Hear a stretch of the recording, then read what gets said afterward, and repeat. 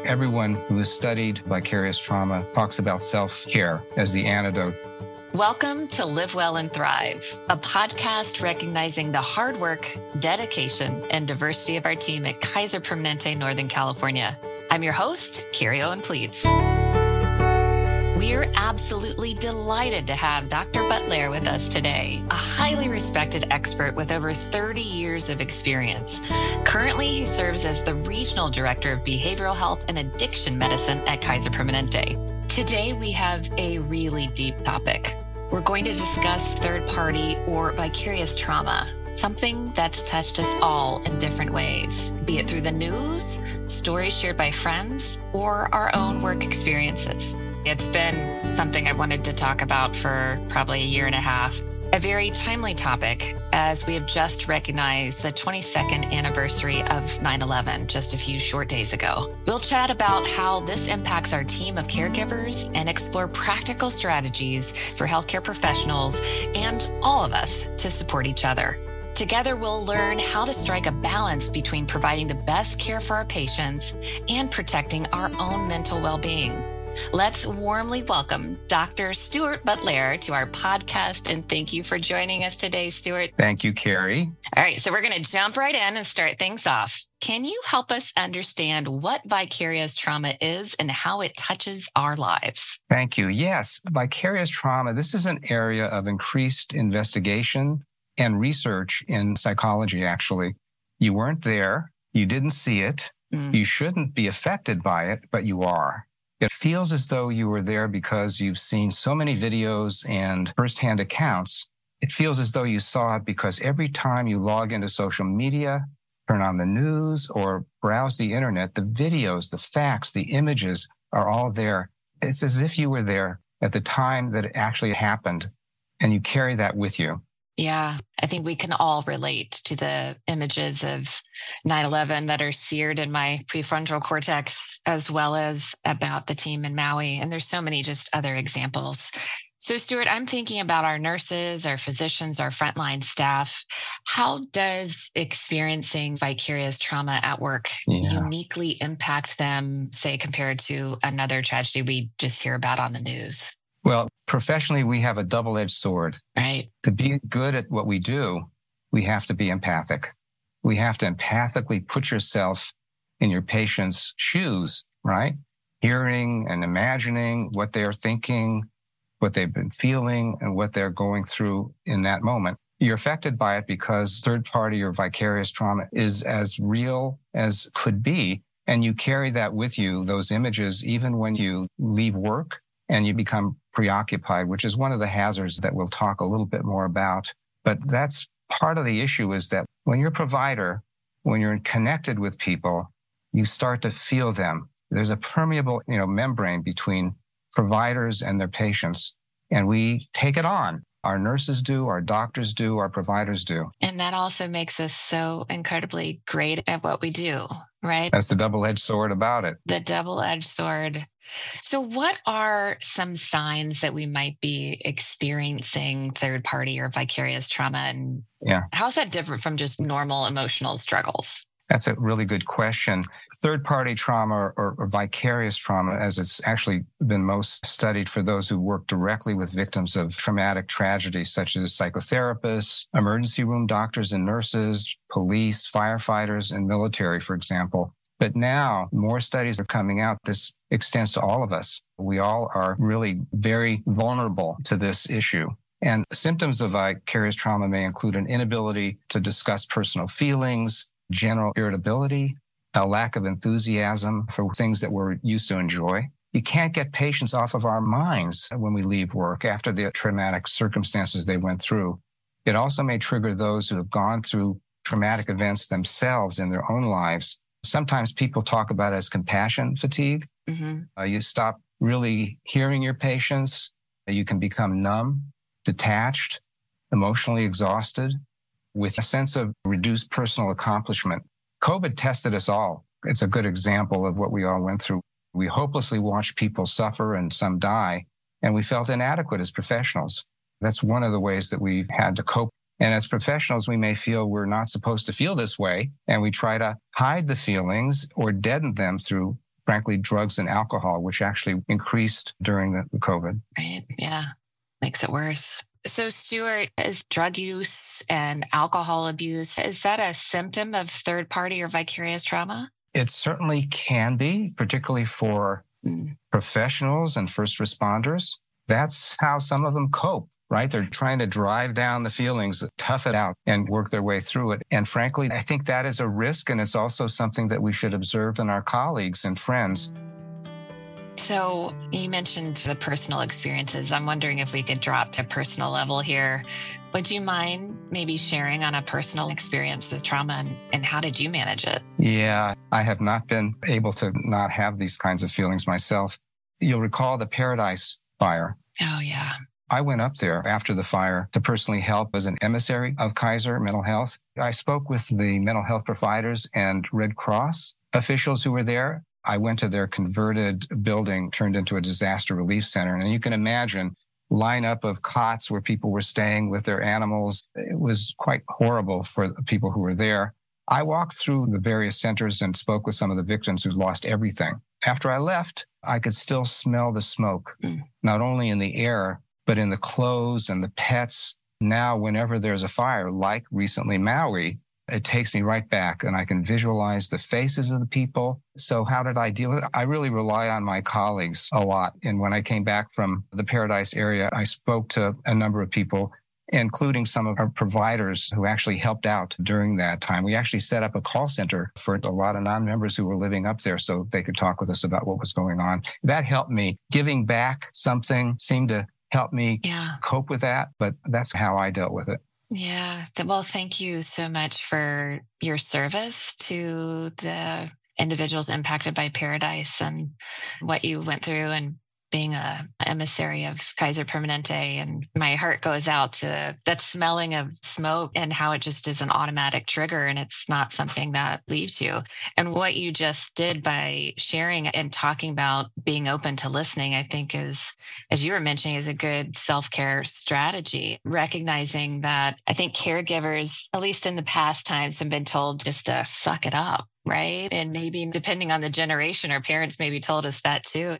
But actually recognizing that what you're going through is not your fault. Let's talk about it. So as you're talking about self-care strategies and talking to others, anything else you would share for people who are trying to stay resilient? Yeah, what you just said, I think, is really important. Everyone who has studied vicarious trauma talks about self-care as the antidote to the vicarious trauma. And I have to say, one of the things that I often talk about is actually reducing your intake of the news.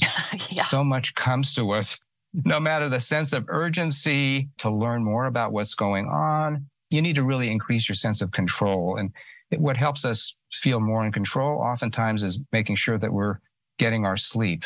Or, taking walks in nature. Nature does an amazing thing for people. I mean, there's a lot of brain chemistry involved with seeing beautiful things, seeing a beautiful painting, anything that can sort of take you and ground you, exercising. And some people love to listen to music, they even start singing. That takes us away, right? Maybe not that. That might cause extra trauma if I do You're not going to sing for us, Carrie?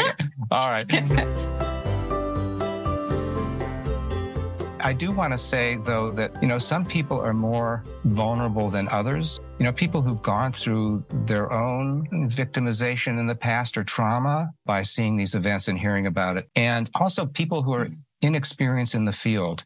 That, first job you had as a nurse or that first session that you're having at Kaiser, I often am recommending, and actually there's been some studies about creating a buddy system, particularly for new people who start out. Someone you can talk to, someone who you can trust, lay it on the line, disclose what you are, and can trust that they're going to keep it to themselves. I think that's a really important thing that all of us can do to keep grounded and also to keep connected with other people. Talk to a trusted friend or counselor if you need to. Take regular breaks and time off if you need it. That's one of the things we recommended for the ERs during COVID is get away for a second. You don't have to go 1, 2, 3. Take that 30 seconds and take a walk outside and come back. The last thing I think is really important, and you mentioned it a little bit earlier, know you aren't alone and there's nothing wrong with you as a person. You're just human, right? Just like the rest of us, and you're vulnerable to these types of feelings. Right. Yeah. And it's okay. It's okay to not be okay. And it's okay. So speaking of reducing your intake of news, I'm thinking a lot about the kids, those impacted by so much that's going on social media. There's Snapchat and TikTok and probably a few other ones that I have never heard of. And not just they're consuming content in the news, but they're also interacting with their friends. Are there any tips that you would give us on just social media usage for the kids? Yeah, you're right. The disturbing stories and images and videos, they may find it difficult to process and cope with distressing things from the outside, some stimuli. And you start to notice it with kids when they start talking in a way about their fears and anxiety. A lot of kids don't talk, right? They behave, they act out. So sometimes kids that will change and start becoming more aggressive, particularly younger ones, and then having sleeping problems and other difficulties. The younger the child, the more we need to really reduce the amount of time they actually have social media, which we're training kids to be more on the computer. I think we need to make sure that the younger ones, we're monitoring what they're seeing, because children's developing brains are very vulnerable and malleable. The tips I think about are really talking to your children about upsetting world events. They see it in the media, they hear about it from others, and they need to talk about it at home. The main goal is to have the conversation, but to know your kid. So if your kid's starting to have behavioral problems and not sleeping, that's a good time to lower the volume, right? That's a good time to step back a little bit, maybe not have so much social media, maybe not so much TV. You're not hiding. You're really trying to lower the volume. Yeah, lower it. And allow them the resilience to come back to the connection with the family. Observing media in moderation and limiting the amount of time news media viewed by the kids as well. And if you notice concerning behavior, take them off. You can take a week break from social media. There's no harm in that. It's not going to kill the kids, and it's not going to kill you. It's not the end of the world, right? It's not the end of the world. And increase the number of positive activities that your family does. Watch a happy movie and read books. I have to say one thing to mention to you, because it came up after the Michigan shootings, if you remember, at the University of Michigan. There have been 225 school shootings in the last 10 years. Kids get scared about going to school. And I think that becomes an important thing to talk about, the safety of the schools and making sure that your kids know that it's a safe place and that they're being taken care of, because there's a lot of fear related to going to school now in ways in which that we hadn't thought about before. I certainly didn't think about it when I was growing up. I don't know how about you, but we didn't it was have not to something. Think about it. It wasn't. We didn't think about it. Yeah. Different world. All the rest of them are on the news a lot, and it comes up and the kids end up seeing it. Yeah. So I love your advice, especially for all the parents that are out there, as to probably what we always do and always mean to do in some cases. Sometimes it's hard, but really pay attention, be thoughtful about the social media access. And if they do see something, don't shy away from it. Have that conversation. That's right. It's really an opportunity to bond with your kids and actually to know more about their inner life and who they're connected to and who they're talking to and where it's coming from. I think we can turn that kind of stress into an opportunity to really have more of a family connection. Yeah, and recognizing the emotions they're feeling are okay. That's right. Right? Love that.